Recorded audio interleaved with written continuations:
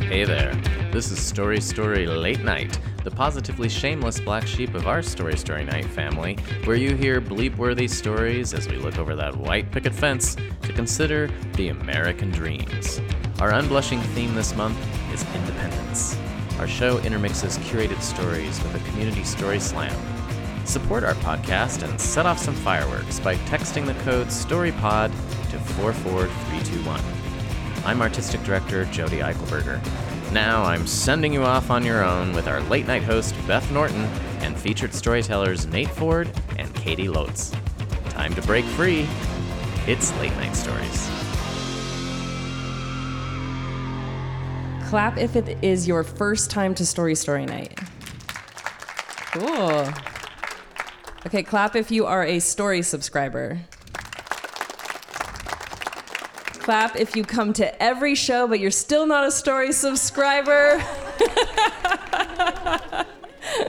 Thank you for your support, everybody. We really appreciate you being here. The theme for the summer is the American dreams. Last month, we talked about marriage. It was contentious, as marriage often is. And this month, we are telling stories on the theme of independence. So if this is your first time to Story Night, how this show works is we have intermixed, what we call featured storytellers. These are people who have prepared longer stories that have worked with us to craft their set. They are just people from the community, so that is always open. We're always looking for more story listeners to come and tell their stories, and I have some cards if you're interested in that after the show. Intermixed is also a slammer portion, so anybody here tonight, and we hope many of you do, can write their name on a ticket over at our slammer booth. You see Stacy waving her hand, Valerie raising her hand. And we will pull those at random throughout the show, and you can tell your 5-minute story on the theme of independence. All stories tonight are personal, they are true, and they are told from your perspective. That is what we are going for tonight. When the 5 minutes ends on your story, I will kind of slowly come up to stage, and then when 6 minutes comes up, I will cut you off, and I promise not to use that wasp spray that we have down there. If you are really allergic to bees, maybe skip tonight, because we have a few who have taken up residence, although they seem to be fine right now. So just a word of warning on that. What else? We're ready to get this evening started? Yes? Okay. Thank you. Thank you for that hot clap. Yes. Too busy fanning myself to clap. So I am Beth Norton. I'm the host and director of Story Late-Night. And I have the pleasure of opening this up tonight to tell you your first story. I was having a conversation with a coworker of mine just before this long holiday weekend. And we were having the basic, what are you going to do this weekend?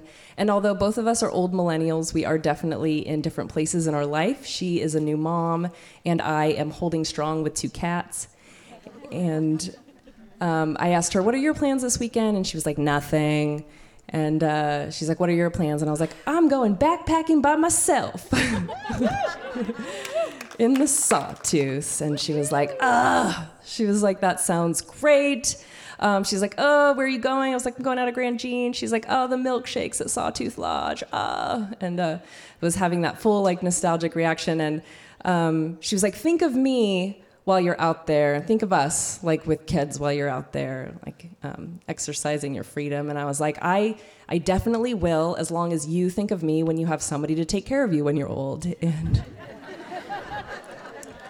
that was partly a joke, but it's true. Something I think about. I have a very complicated relationship with independence. This theme was difficult. It was difficult for me to put the story together on this because it is such a big thing to try to break down. It's a big thing to explore and reflect on, this relationship that you have with something like an American dream, like independence, which is often seen as something that is very positive. my experience with independence felt less like, an asset and more like a boon or a rut that I've been stuck in for a long time. The first time I remember feeling like I was independent or that I was on my own, I was 7 years old, and my social worker had picked me up from my aunt and uncle's house that was abusive, dropped me off in a temporary home for kids, and left for a few days. And no familiar faces, nothing around. I remember thinking, I am totally on my own. The only thing I remember about that place were the Cheez-Its. They had a lot of them. I lived on them. It was familiar. The second time I remember feeling really independent was when I was unwillfully independent, I should say, was when I was 17. I had just graduated high school. My foster parents had moved us from the west coast of California to the Outer Banks of North Carolina. And after a major disagreement, after a year of disagreements, they threw a box of trash bags at me and said, "Get your stuff out," and kicked me out and said, "You're not a part of our family anymore." That was my entry into adulthood. After that, I was lucky enough, I had some biological family in California and an aunt who had stuck with me, so she helped me with that transition. She helped me apply for college and get a driver's license and co-sign on an apartment and all that kind of stuff that you need, even though you're legally an adult. You need a lot of help. And I got through college and stayed there a couple years after college, and then I found out some terrible family news, and I couldn't stay, so I moved back across the country and changed my name to Lilybeth and started working in outdoor education, where I actually found that my independence was an asset for the first time. Being outdoors gave me a sense of belonging that I hadn't felt before, like it was okay to be alone out there. After a few years working seasonally, I settled in Vermont because why not? I didn't have anywhere else to go. I had a friend who lived there. He was driving on his way, and I was like, sure, I'll go. So I settled in Vermont, and I would end up being there for about 5 years, most of them pretty alone and carless, and mostly winter. It was definitely difficult. And then just kind of like year 4, I finally found my footing. I got a car that I really wanted. It was a Mazda 3, a stick shift. It was, I called her wifey. I had that freedom. I had my own place. I had a good job that paid the bills, and I'd found stand-up comedy, and I was doing hot yoga like 3 times a week, so I was like crushing it, right? And just approaching my prime, just approaching 30. And that's when, we'll call him R, comes along, as they do. As soon as you're like hitting your groove, they're like, oh, look, I want some of that. And he moved on in, and I was definitely overtaken by this man who was generous and loving, and also affluent. I had spent, yes, thank you. Got the gold digger section over here. Yeah, nice. I had spent 4 years wheeling my clothes to the laundromat in a suitcase, trying to play it off like I had a plane to catch, and just going downtown to smell the smells of the restaurant because I couldn't afford to eat there, to being taken out to nice dinners, at the mere mention of a canoe, he bought one, and I was like, I think I'm in love with you, and should have been my first clue. I think that's how I said it too, and you think that should have been a clue, but I think I love you, and I think what I loved was how much he loved me, and how much he showed that he could take care of me, that he could provide for me. I had never felt that before in my life. And he was also originally from Idaho, and he talked incessantly about Idaho. He was a fly fisherman, and his family had lived here for 5 generations, and he was all the things Idaho. Even that quirky, that quirkiness that you find here. That's so special.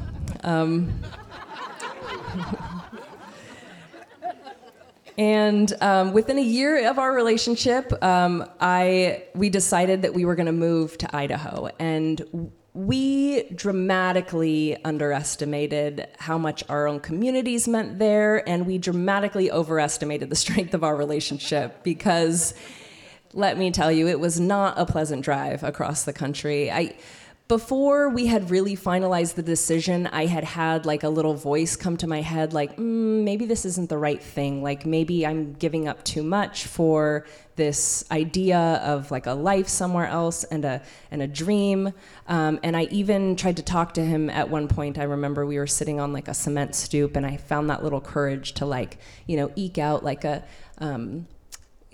maybe this isn't quite the time. But he was a fast mover. He was very decisive. When he made a decision, that was the end of it. We were moving forward with that decision. And it was like nope, we're going on this. We're doing this. It's done. Even though it wasn't. But for him, it was done. And I was not strong enough to really listen to that voice and to think fully about things. And so we moved, and it was difficult. It was difficult on our relationship. The first year was okay. He was coming back to a place he'd grown up in, where his family is, where he had a job. He didn't like his job, and he was disgruntled by all the changes, in Boise. But I was, all the development, that used to be a hole in downtown. He was just like, that was a good thing or something. Yeah, everybody misses the hole. Which is not a sexy euphemism.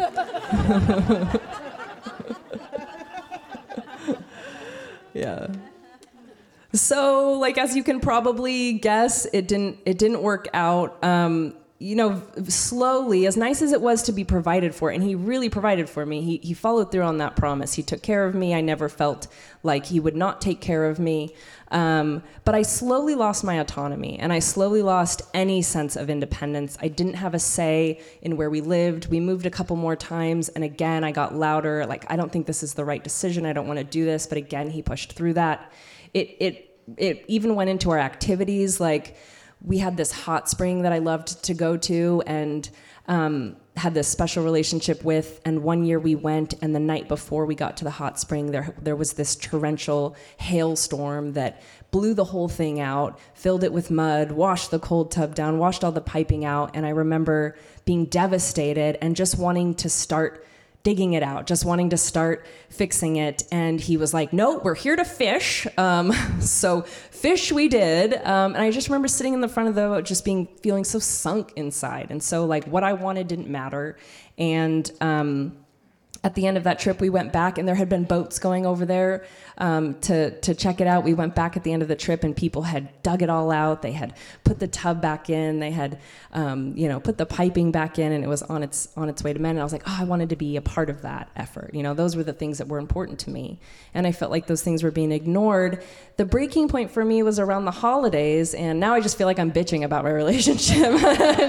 You guys are gonna listen to me, no. It was the holidays, and if you were at the December holiday show, you might have a little bit of insight on why that time is tough for me. But, we would go to his families. They have like a beautiful retirement cabin in McCall, and it's just so lovely on the surface, but I don't come from that.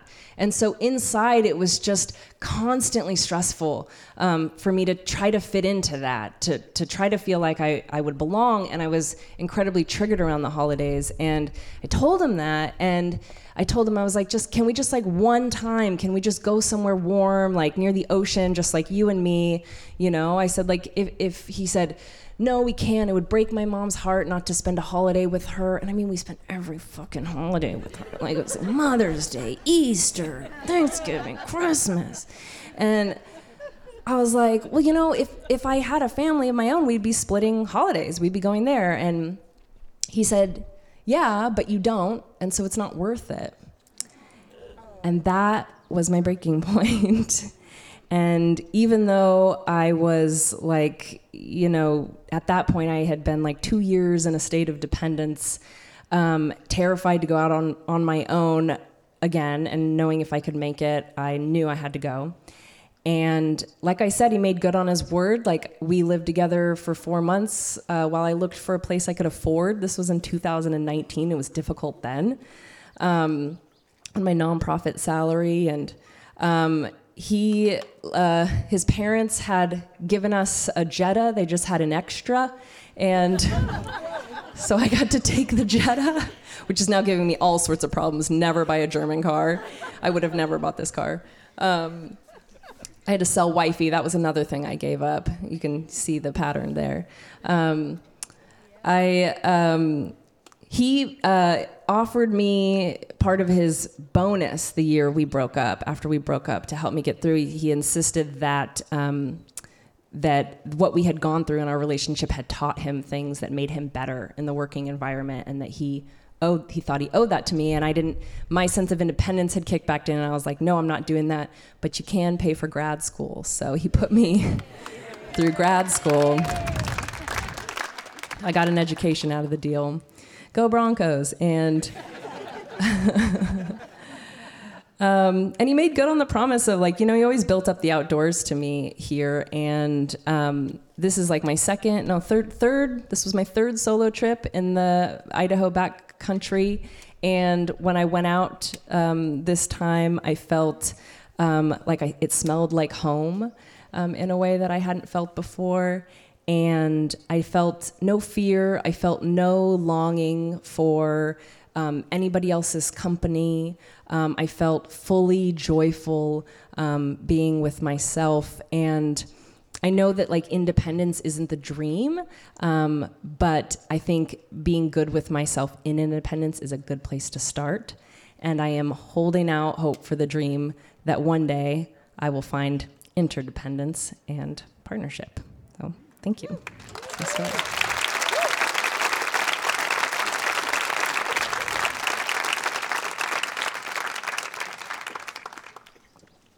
And if you have a breakup story, you can tell your name in the slammer. Can we get the slammer basket up? We are going to have our first slammer of the evening. I know there's at least one name in there. Should be good. Was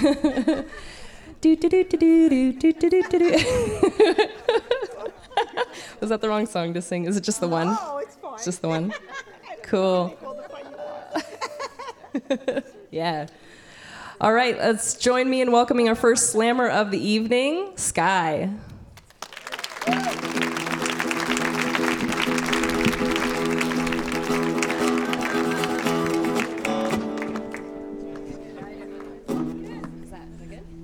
I wish I was further back to have a longer lead up. Thank you. Independence. It was 2006, and I signed up for a year abroad in Chile. And I left my family, my younger sister, my older brother, and I was down in Valparaiso for entirely 3 days until it dawned on me, maybe I should call my parents. At the time, it was 720 pesos to the dollar. And I went to one of those long-distance calling booths, and it's like, who'd answer the phone? I called my dad, and I dialed up my dad's office number. Second ring. This is Chuck. It's like, hey, Dad. He goes, hey, Skylar. How you doing? And I said, I'm good, Dad. He goes, how's the weather? And I said, well, it's kind of hot. And he goes, how much is this phone call costing you? And I said, well, Dad, it's about 60 pesos a minute. And he goes, Jesus Christ, I'll tell your mother you said hello. And he hangs up the phone. So it's like, all right. Now, I called my parents. Now, with that independence, I was good. And I called them up 4 months later because I had gotten into a street fight in the evening. And during that fight, someone had smashed my foot with a rock. And being in a scary Pinochet-style truck and being carried to a holding cell and talking ourselves out of that. And the following day, going to the hospital, and I called my mom on Mother's Day. I said, hey, Mom, that credit card for emergencies? Well, I'm going to run it. It's going to be about $500 US, and the study abroad insurance will catch up. And she's like, oh my God, what? I was like, it's cool, foot's a little busted up. And now she was in tears, which was heartfelt. Now, I go in to this surgery, and for some reason, they put me in this paper gown, and I'm laying there, and I was like, this is so far from any vital organ. And they have me hooked up to, and they have me hooked up to the monitoring machine, make sure my heartbeat and so forth. And they put in the numbing shots, and there's 2 nurses, and the physician is stitching up. And I have still some funky toes from this. And I looked up, and there's blood splatters just from the ceiling. I was like, oh my God. And my heart rate just spikes, and the nurse comes over, and it's like, are you okay? And I was like, well, just don't look up. No. And with it, I put a real big hitch in my get-along. They gave me a medical cane, and I go back to this host family, and the host family was a pension, so it was 10 students. It was kind of like this mini frat house scenario.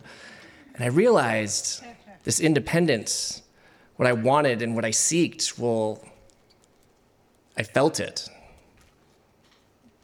I don't have family here. And I'm finally, for the first time, hanging out in my small room. And I am fumbling around in this backpack that I had yet to really dig through. And I'm looking through because I hadn't refilled my pencils, the lead. And my younger sister had left a note right there in where I kept my pencil lead. And I opened up that packet, and there was this letter from my younger sister. And I read it, and I absolutely had tears. Because I didn't realize, and it took me to go so far away, that I had a sister who loved me. And at that moment,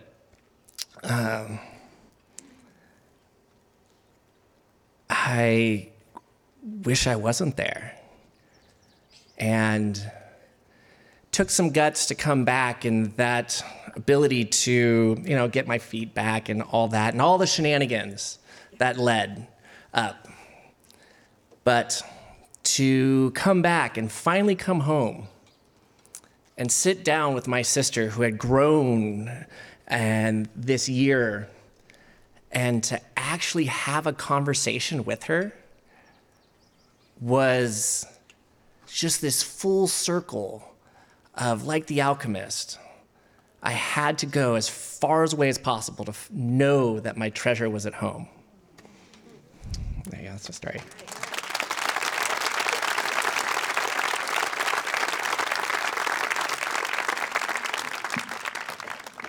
Thank you, Sky. Appreciate that. Do we have another ticket in our slammer? No more tickets? Okay. That's the show, you guys. Have a great night. No. I also forgot to mention 2 things. One, since the theme of tonight is independence, we have these little drink tokens, which we normally only give to the featured storytellers, but these say freedom on it. Jody has a good story of why they say freedom. I think they were cheaper if we got the standard print on the other side. So they say story night on one side, and they say freedom on the other side. And if you are a slammer whose name is John, you're going to get one of these. And you can keep it as a souvenir. If you are a hoarder or like me, just keep everything with you so you can remember it. Or you can cash in at the bar for a drink. So, yeah. Okay. Not as excited about that as I had hoped. But. Also, we do have the black puppet sheep in the house. Clap if you remember the black sheep. Okay. Cool. So we do have the Story Late-Night, Black Sheep number 2, I think is the name. Something, yeah, whatever. In the house. So if you have a story, but you're like a little too shy to get up here and to tell it while looking at all of these people's faces, we have a cordless mic, so you can go hide behind the building while Jody puppet masters Black Sheep. So just be sure to mention that to our to our volunteers at the Story Slammer booth if that's what you're into. But we are going to kick off the second half with our second featured storyteller. He did leave his guitar at home, unfortunately. Please join me in welcoming Nate Ford.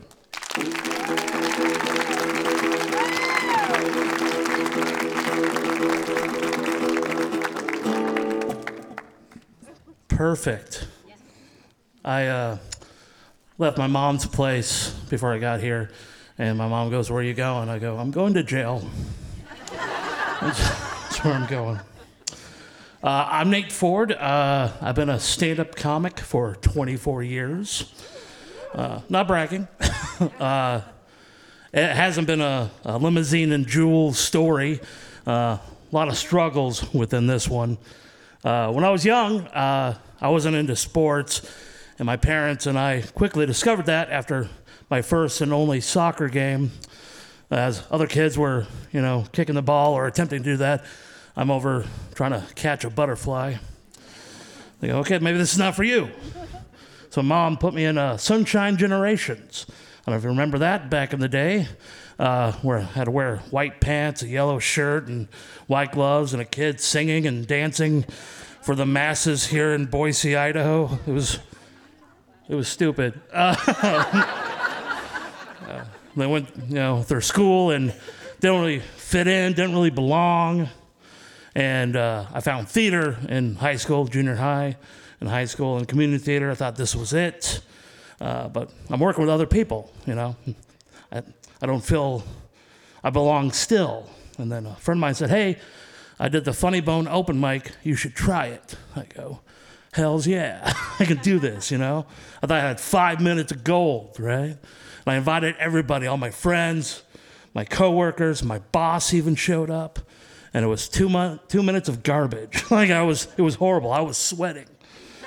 But in the back of my head, I go, how can I make this better? I knew I was hooked. Comedy hooked me like no other thing did. I go, I belong with comedy. That's what So I decided, you know what? I'm doing this. This is what I'm going to do. And Boise, not a lot of opportunities in Boise, Idaho. Not the comedy mecca that we think it is. So I packed up 2 suitcases and I moved to Minneapolis, Minnesota. Why not? Let's go to colder weather. Let's do that. Maybe this will help out, And that's where I got most of my start, doing road work and all that sort of stuff. I thought, you know what? I'm going to make myself go to New York. Yeah, New York. I packed up a car with a friend of mine. We're heading to New York. We had car troubles in Illinois. So we stayed there for about a year. Yeah. Never made it to New York. But I'm still willing to follow this passion of stand-up comedy, right? And then my dad said, "Hey, you know what? You have an aunt that lives in Sheboygan, Wisconsin." Hey, that's better than New York, I think, right? Yeah. So I lived in Wisconsin, and this is where I become a full-time stand-up comic. I traveled the country, even performed in Australia and Scotland, and I did a comedy contest in Oshkosh, Wisconsin one night in 2011. And it was a late night. I won the competition, by the way. And I'm driving home to where I was living in at the time, Neenah, Wisconsin. And I fell asleep at the wheel. And there was a filled, patch of trees, filled. And my truck decided to go into the patch of trees. Yeah, turned it into a ball. But the doctor said I was very lucky because I fell asleep. And so I went with the accident, But I shattered my left hip. The ball of the hip went through the hip. And my left foot went like this. Bah! Yeah, dude. After the first surgery, I developed ileus. I don't know if you know any doctors in the house, but that's when your intestines stop working. And so everything just builds up in your stomach until it explodes. So for a week in the hospital, I had a tube through my nose into my stomach, pumping it out. I lost a bunch of weight in the hospital, by the way. That's the shining light in that. And I was in the hospital for about 2.5 months. Then I get out of the hospital, found out that I'm allergic to sulfa, which is in some antibiotics, developed Stephen Johnson syndrome. It's a rare disease where your skin starts to burn off until you're dead. And you have 24 hours to figure it out. Don't worry, guys, I figured it out. I'm here right now. And so I went back to the hospital for another month to get it out. And so now I'm stuck in a wheelchair in Wisconsin, where my family all lives in Idaho. I was depressed. I was an alcoholic. I didn't know if I was going to do stand-up or not. Developed an Oxycontin addiction.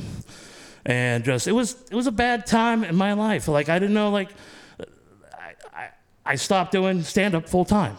It was over. The dream was over. The American dream for me was over.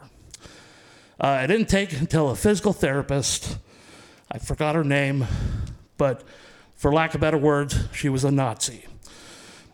She had a German accent, and she just pounded everything into me. Like, she lit a fire under my ass, like, just to get up out of the wheelchair, walk, and live life. It took somebody like that to do that. And so I ended up starting to do comedy again, but in a wheelchair. And I learned to walk on my leg again, and started hitting the road with a friend of mine, going coast to coast, playing in dive bars and theaters and everything in between, including a house party in Montana. So much fun, you know? I'll do any gig, trust me. Like, if you want to hire me for a gig, hire for me a gig. I'll do your backyard, I don't care. But so I get a call from my mom after everything was, you know, out in the clear and whatnot, and my stepdad lost his job at Micron. They fired him, and they struggling financially. My brother and sister couldn't help at the time, and I couldn't pay my rent and help with them. So in 2019, I moved back here to Boise, Idaho. Now, not ending my career, you know, just a step back, just a little step back. I have connections in Washington and California. I can still do it and help my mom and stepdad. Then 2020 came around. Yeah, everything shut down. Everything shut down. My whole existence that I knew was over again. Like, how do we, because it was unknown. The pandemic was an unknown thing. You didn't know if it was going to end or start again or whatever. And I was forced to get a real job. How do you guys do that? For 15 years, I didn't have a job. And I had to get a job at a gas station. That's the only thing that was hiring. It's so hard. Like before, when I got my first job at Albertsons back in the day, I just filled out an application and they did an interview right there on the spot. Now you got to go through computers and paperwork and interview upon interview. And like, what have you been doing for 15 years? I've been doing stand-up comedy. Are you famous? No? Have you worked with it? Who's coming here? Is Seinfeld working here? So I got a job at the gas station. Comedy is non-existent. Hated my life. It was. And I was eating unhealthy food because I was working overnights at the gas station, not getting any sleep. I was gaining weight. I was just dying little by little by little inside. And then my hope of my American dream vanished yet once again. Like, I don't know what to do. Like, I never learned a trade. You know, I don't know how to build this stage. I don't know how these electricities work. I know how to tell a dick joke in Montana. That's what I know. You know, I'm good at that. This is the only thing I know what to do. And whatever out there said, nope, not gonna do it. And then a friend of mine got a job at the gas station, also a comic. And so we started writing jokes at the gas station, like, at least, you know, getting these creative juices flowing. At least I'll have something to bring if the doors open again, the stand-up comedy. And then the customers got to me. Because not the best people come to the gas station at 3 a.m. I don't know if you know that or not. They're not you guys, all right? You guys look like you're put together and you don't have a meth addiction and You probably live in a house. You know? And like I started getting angry. I've always been a nice guy. Look at me, I'm a cherub. Look at this. You know? But I became angry. I became hateful. I hated everything. I started yelling at the customers. And like, I remember my boss comes in almost every morning. Hey, who told this customer to F off? Well, it was probably me. So it was me, you know? And just like, I wasn't myself, you know? And then all of a sudden, this booker out of New York said, you know what? I'm gonna do some brewery tours during the pandemic. And, you know, a lot of people are afraid to leave their house. But I go, you know what? I need to leave. I need to go. I need to go out there. Otherwise, I'm going to murder somebody, and she's going to sing a song about me.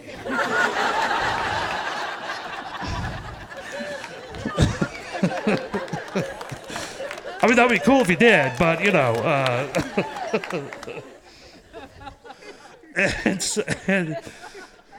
And so it just rekindled the fire again. I went all over the country with this dude. I went from the Austin to Denver, where everything was in lockdown. We had to do outdoor shows. Then I performed in South Dakota, where what pandemic?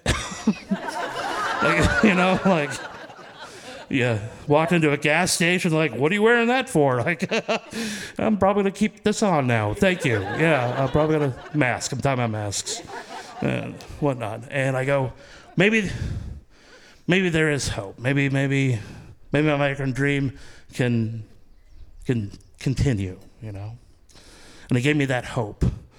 And that's all we need is just hope. A little piece of light to let you know. And throughout all my experiences in life, for the last 24 years, I have gone coast to coast. I've gone overseas. I've been in a movie locally that's winning awards. And for me, that's my freedom. That's my independence to do what I extremely love to do. Comedy is my passion, and I'll do it till the day I die. I think, you know what, there's no health insurance in comedy, so I will probably die on stage at one point in time. It's inevitable, you know, but that's my story. That's my story of independence, that even through all these struggles and whatnot, I'm still able to find that light and still be able to do it. And thank you for your time.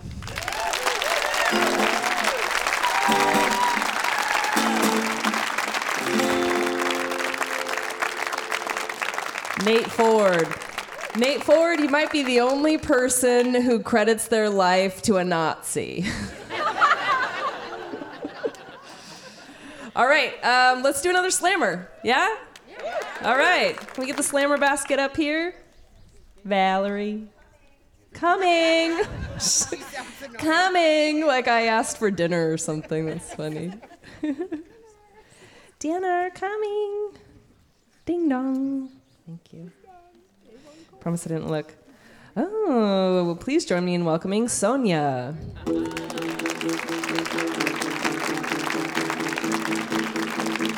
Sonia, make sure you come fill out the release form afterward, okay? Okay. Because I'll probably forget to tell you. Thank you. That's great. Yeah, thank you. So I wanted to deliver on something about a breakup. In a lot of job interviews, I've been asked if I can be assertive. And as you do in a job interview, I lie and say, yes.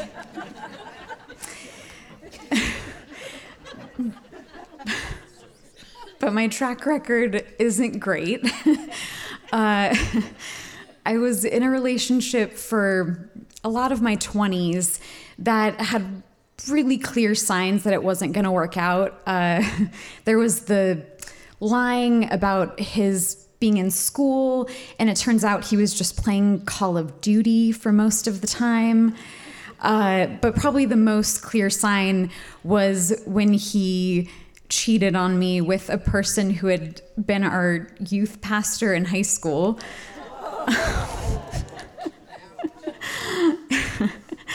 And I would love to say that I ended things in a like fiery storm like you see in the movies right when I found out. But it took me 2 years of just thinking about it every day to actually say something to him. And it wasn't even the first time. The first time I kind of brought it up, and he cried and said he didn't know what he would do without me.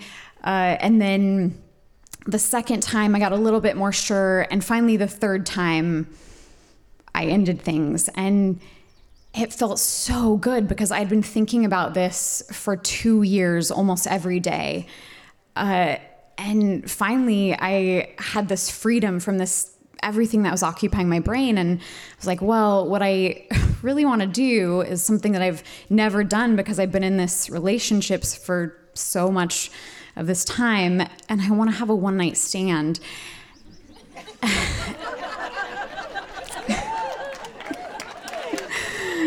So that summer after the breakup, I went about pursuing that goal. And when I have a goal in mind, I am pretty focused. I learned in this process to have one night stand, a lot of times you just ask for it.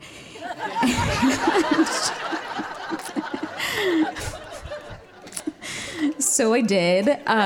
First at my sister's college graduation party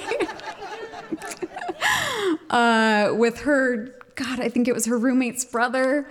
And it was fun. And then I was going to my college reunion, and I was also living with my parents at this time. Like I'd left Portland. I was living like pretty independently there, living on my own, and had a job. And I moved back to be closer to home and moved in with my parents for a while I figured out where I was going to live. But I was going back to my college reunion in Portland, and I was like, cool, this is going to be another chance to practice this. And I kind of saw at the reunion someone that I'd had a crush on in college, but never acted on. And I was like, ooh, okay, this is my chance. And then his girlfriend walked up. So, okay, not this one. But then I started talking to someone else who I hadn't really known in college, but had thought he was cute from afar.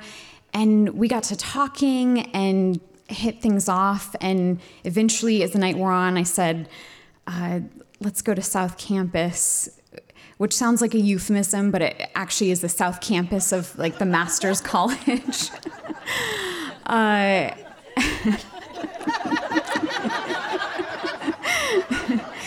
It's also where I tried salvia for this first time in college. So like things did happen there. But it was there that I really felt like I learned how to be assertive. Thank you.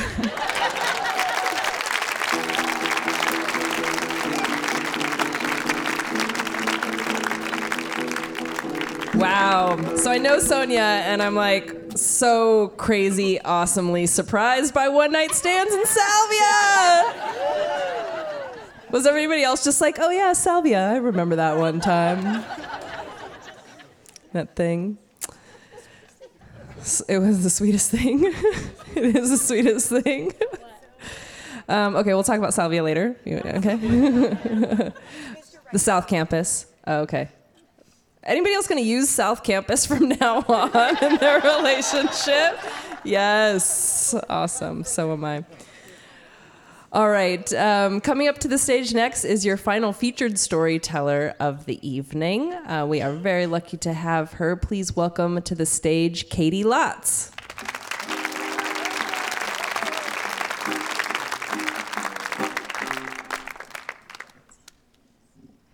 Hi, everyone. So I'm going to keep going with the theme of women getting up here talking about independence and talking about breakups. So not to generalize on gender roles, but the tracks. So I think my favorite type of like unsolicited advice is the type of wisdom that people give you when you're going through a breakup. You know, like I feel like everyone has their hot take on whether the best way to get over someone is to get under someone else. Ooh. Or they have like a specific philosophy on if you should block your ex and if so, for how long, you know. And I've always really appreciated those words of wisdom. But I think that if I could go back in time and give advice to any of my previous heartbroken selves, I would go find my 19-year-old self who was going through a really specific type of heartbreak. And I don't think I would tell her anything about independence because she had some pretty clear thoughts on what that meant to her. I would give her advice on how to park safely and legally. She was really bad at that. That's what I'm going to explain to y'all today. So when I was 19, I was going through a heartbreak, as I explained, and it was during the holiday season, which didn't make it any easier. And during this period of time, I was helping out a classmate on a short film that they were directing, and I was doing art department, so think like set design, things like that. But this was like a low-budget film, like a no-budget film. So I basically packed up a bunch of stuff from my apartment, and I would bring it over to their apartment to decorate the set. So I would arrive every day with like 3 tote bags and a duffel bag full of like throw pillows and blankets, and I had like this flimsy tension rod that I was using to hang curtains, posters, stuff like that. I looked like a runaway hoarder. It was a mess. And I was leaving one night, and I was supposed to be catching a flight to go visit family for the holidays at 8 a.m. the next morning. And our shoot had run long, as they often do, so I was feeling a little bit frazzled as I was leaving, carrying all this stuff at like 11 p.m. And I'm walking back to my car, making like a mental checklist of all the stuff I need to do when I get home. And number 1 is pack. Because why would I do that anytime besides the night before? And I got a little bit sidetracked making this like checklist as I'm walking, and I looked up all of a sudden, and I was in the middle of Ann Morrison Park. I had like overshot where I had parked my car. So I turned around and I backtrack, and as I'm approaching the side street that I had left my car on, I realized that it's freezing outside. It's December, it's cold. I'm carrying so many of my earthly possessions, and my car has most certainly been towed. I really thought that the side street I had parked on was like not technically a part of the park. I thought I was in the clear, but I was not. And there was no sign anywhere that explained to me like what towing company had my car or what number to call. So in like just such a moment of defeat, I like put all my stuff on the curb and sat down, and I Googled, what do you do when your car gets towed? Which was like such a personal low. And the internet told me to call 911, which felt so dramatic. I was like, I'm not gonna do that. So instead I called the non-emergency number, and I am more responsible than this story might lead you to believe because I did have my like license plate number and information in my notes app. So it's word of advice. So I was able to give the operator who answered my call my information, and she was able to very cheerfully and very kindly and very enthusiastically confirm for me that my car had in fact been towed like 2 hours previously. And she annoyed the bejesus out of me because I was so mad, and I really wanted someone else to be mad with me. But instead, she was just very kind and very helpful, and she assured me not to worry. The tow yard was going to open at 8 a.m. the next morning, and I could get my car back. Now, for those of you who have really great listening comprehension skills, you'll remember that I'm supposed to be on a flight to go visit my family at 8 a.m. tomorrow morning. And I'm going to be gone for like a week and a half, so leaving my car really is not an option. But I was going through a really hard time, and I wanted to be with my loved ones for the holidays. And I'm explaining this out loud to the woman on the phone, and she's telling me, like, you're just SOL. You know, there's nobody at the tow lot. Even if you can find a way to get there at 11 p.m., there's no one there to get you your car back. And just as I was losing all hope, I saw a beam of light from across the park. And by that, I mean I saw a literal light coming from a tow truck that was towing another car. And I was like, I think I'm going to ask this guy if he can help me out. And the kind woman on the other end of the phone says, under no circumstances would I advise you to approach a stranger in the dark park and ask for help. And I just hate disappointing people, and I didn't want to tell her that I was not going to follow her advice, so I hung up. And I gathered all my courage and gathered all my bags. And as I started walking towards this tow truck in the dark, I was like, man, this is going to be such a mediocre episode of Dateline.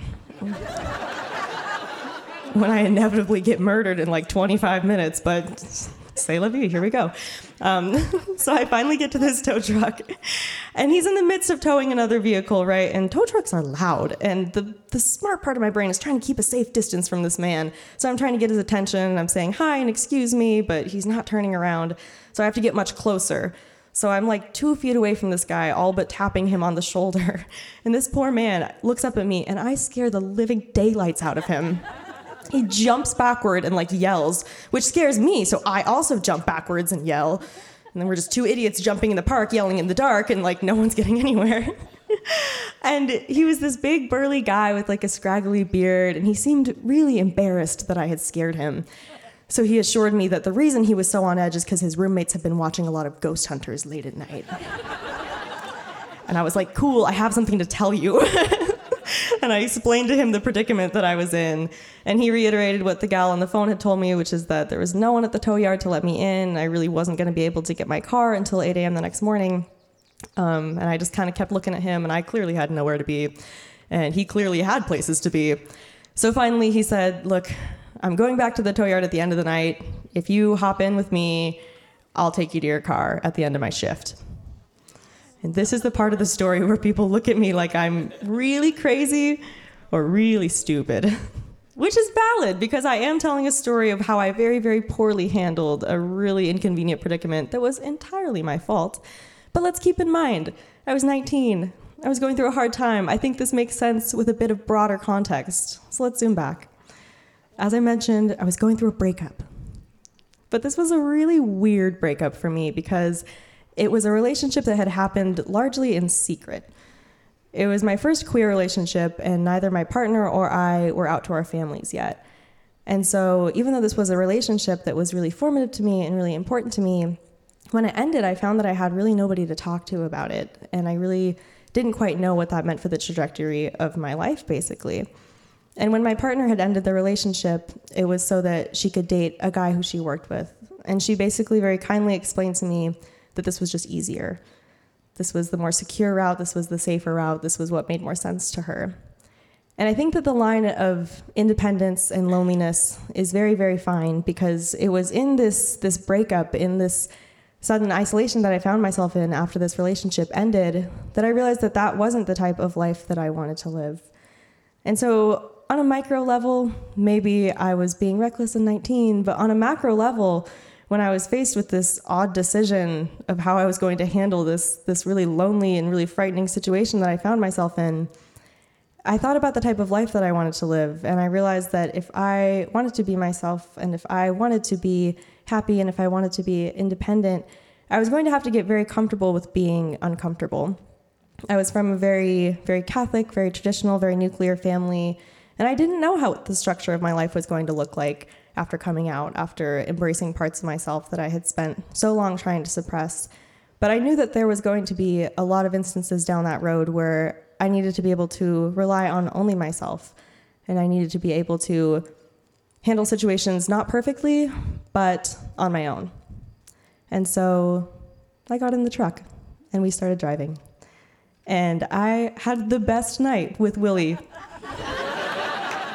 Willie, the tow truck driver.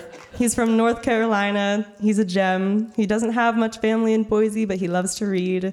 He likes to watch ghost hunters with his roommates late at night, even though it makes him nervous. When there's no cars left to tow in the tow yard, he listens to the police scanner, and he goes and he helps clean up accidents that happen along the side of the road.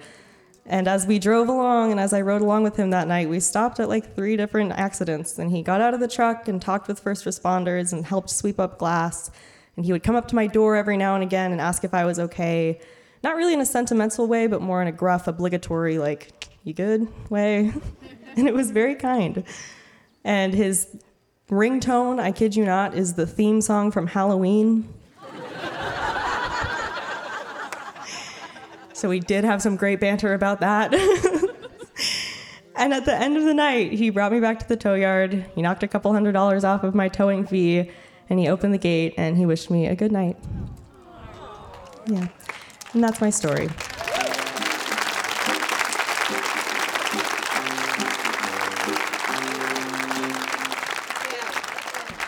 Thank you, Katie.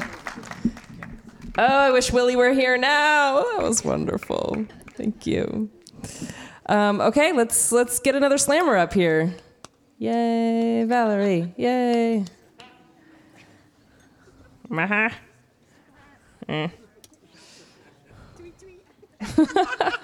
you making fun of your own dress? Yes. I love that. Please join me in welcoming Pam Bond. This is my friend. This is your first time doing this, Pam? This is not my first time. This is not her first time. Pam, you've been lifting weights? Look at this. Wow. Okay, all right. Thanks, Beth. So this isn't my first time. It's actually my second time, but the very first time was my very first time at Story Night when they used to do it at the Rose Room. And anybody gone long enough, it was at the Rose Room? Yeah. And that was back in the day when, like, the bucket was full of people doing slammers. And the friend who brought me said, "Oh, they'll never call your name. There's so many people in the bucket." And I was like, dang it. It's different tonight. But the funnest part of that was on my ticket, I put Bond, Pam Bond, and Jessica Holmes was the announcer. And I knew it was me because she giggled. She was like, "Huh, that's Bond, Pam Bond." I've never had anybody announce me that way, so I just wanted to make that happen. So I've been thinking about this a little bit. Beth and I are friends. We went on a nice walk together on an early morning now that it is hot. We'll call this an installation of musings of an independent woman. I'm just joking. We're not going to get super deep. But my name is Pam Bond, and I'm fiercely independent. That label was bestowed on me by my father when I was about 20, and at the time, I was like, fuck yeah, I am fiercely independent. But he didn't mean it in a nice way. He was actually pretty upset with me. So the backstory behind that is I was going through college, but at the same time, in the summer, I was trying to earn as much money as I could to help support my way through college, pay for my expenses. And my grandfather, who was fairly wealthy, decided he was going to start taking his grandchildren of a certain age, once we got older, in groups to wherever we wanted to go, anywhere in the world. He'd pay for it. And my sister, myself, and my cousin Sam were the first group to go because we were the oldest. And I was not super interested in this trip because I had to take care of myself. I had to work. I had things to pay for. And so I didn't actually think I was going to go. And so I was talking with my folks about this, and my dad sent me a check for like $300, fairly insubstantial when you think about it now. But at the time, $300, that was like a week's worth of pay. And said, "We really want you to go on this trip. It's a trip of a lifetime." He was going to take us to Italy and Greece. It'd be the first time I've ever traveled abroad in my life. I sent the check back to my dad. He was not happy. That's when the letter came back about being fiercely independent. A little bit of backstory on this. So I was probably, it was ingrained in me from a very young age to be fiercely independent. My mom and dad had me when my mom was 19. They divorced when I was probably 2 or 3. And for most of my life, I spent it with my mom. My dad was somewhat a part of my life, but not always. And my mom was an alcoholic.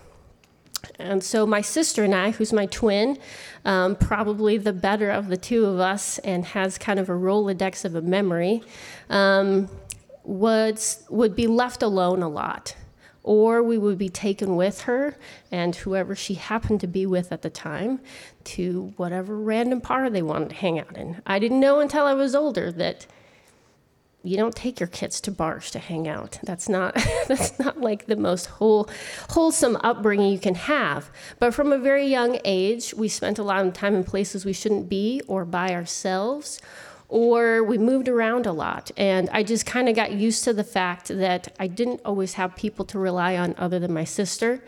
I was the kid in the class who, when your parents came to talk to your teachers at parent-teachers conference, your teacher would say something like, "She's really nice, she's really bright, but she doesn't make any friends." And I decided I didn't want to make any friends because we were just going to leave. It didn't matter. And so that was kind of how I was for most of my younger years. I would only rely on myself. I never asked anybody for anything. And at the time, I guess I would, I've never had therapy, so if there's any therapists out here who want to help me unpack some childhood trauma, you can give me your card afterwards. But self-diagnosed mommy issues, I just felt like I had to take care of myself. And so I would just close off trying to have relationships with people. And I now consider that to have kind of been my scarlet letter. When I first started thinking about independence, what does it mean? The word that comes to mind for a lot of people is freedom. But in my case, I felt like my independence was my burden because I was using this to protect myself, but at the same time, I wasn't letting people in. I wasn't asking for help. And it was kind of a mixed bag. As I got older, in some parts of my life, this was a blessing. I took care of myself. I never asked anybody for anything. I was always financially, able to take care of myself. I didn't want for anything because I always wanted it. But I also had a hard time letting people in. In my romantic relationships, I dated a lot of guys who were attracted to me because I wasn't like other women. I was independent. I didn't need anybody to take care of me.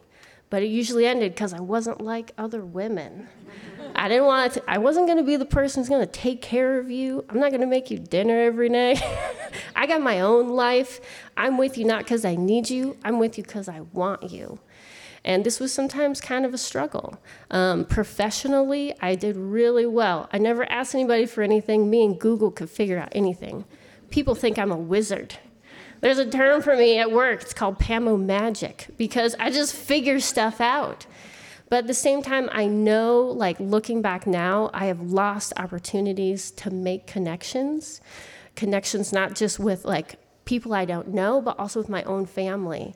And so as I've gotten older, I'm trying to remind myself to not be so fiercely independent, that you really, part of your freedom is being able to connect with other people, get ideas from other people, get feedback, ask people for help. It can be really stressful to just be super independent. So I guess I will leave you saying, independence is a tool in your toolbox, but use it wisely.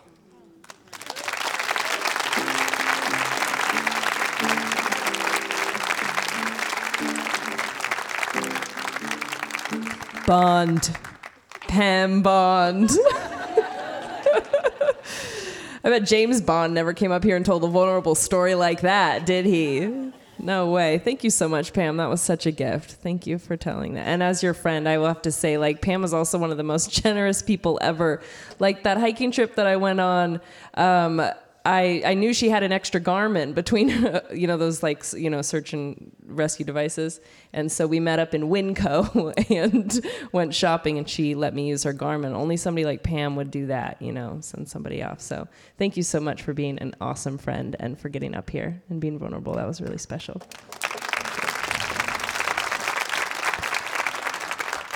And we have time for one more slammer, but we have no more tickets in the box. So if someone's feeling spontaneous, or there's like a story that's like kind of itching in the back of your brain, or you're just like, I just need a little push. I've been thinking about this. I want to do it. I want this show to continue. I want to share.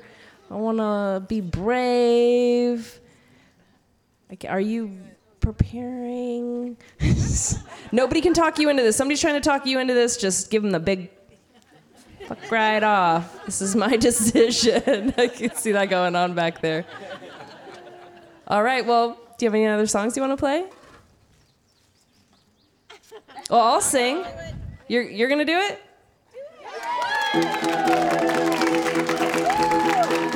What's your name?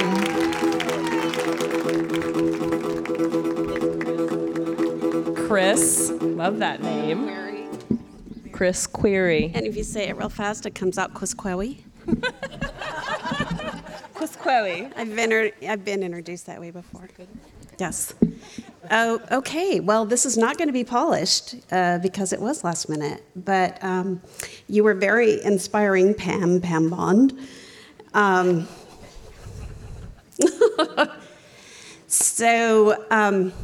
am 60 years old, and I've never been married, and I'm childless by choice. And I love my life. I absolutely love my life. I give credit to my dad for being able to take care of myself and get this far. So when I was growing up, we grew up on a farm, and my dad treated me the same as my brother. So there was no, girl stuff. It was everybody helped out. For my 16th birthday, my dad gave me a set of jumper cables. When I got a flat tire on my car, I got 2 flat tires. So I went in the house and I said, Dad, I have a flat tire. And he was like, all right, come on. So he went outside and he changed one, and then he went in the house. And so I changed the second one, and to this day, it has helped me because I know how to change a tire, and it has come up. So 11 years ago, my brother got married, and he got married at my house. And I am very independent. I take care of myself. I probably have more tools than most people, because I feel like if you have to borrow something more than twice, you should own it. And so everybody was coming to my house for this wedding, and I had a riding lawnmower because I owned almost 3 acres, and I had this massive lawn. So I'm on this riding lawnmower, and I get this 14,000 square foot lawn mowed. And my uncle, who was there, said to me, "You will never find a man because you don't need anyone." And that was just like, first of all, I couldn't believe he actually said that out loud to me. And secondly, I was like, okay. I mean, I was raised to take care of myself. And I don't need a man or a woman or a partner in that way. I don't need someone because I have tools and I have YouTube videos.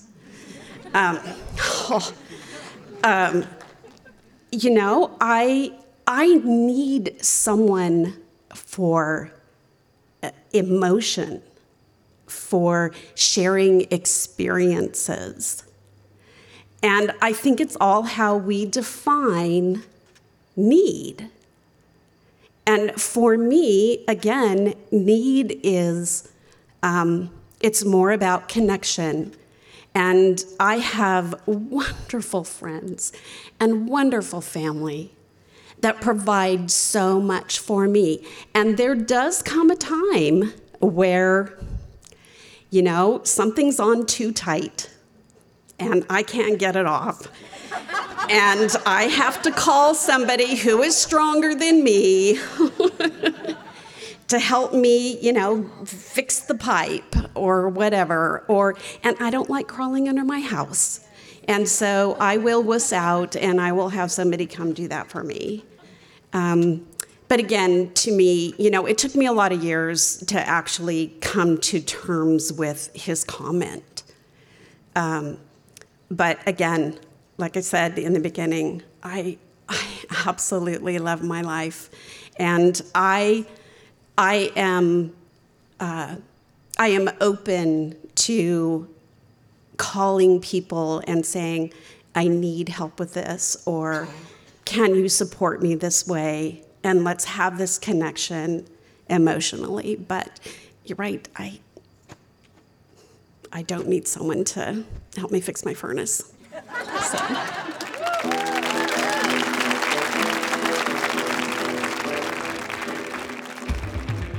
Thank you for listening. Story Story Night is funded in part by the Idaho Commission on the Arts and the National Endowment for the Arts. Thank you to our media sponsor, Radio Boise. Our theme song was composed by Ned Evett. Podcast production is by Stephen Baldessari. Please rate and review this podcast to help other story lovers find it. Thanks to host Beth Norton. Support this podcast by texting StoryPod to 44321. Find out how to participate in our live show at www.storystorynight.org or visit us on Facebook.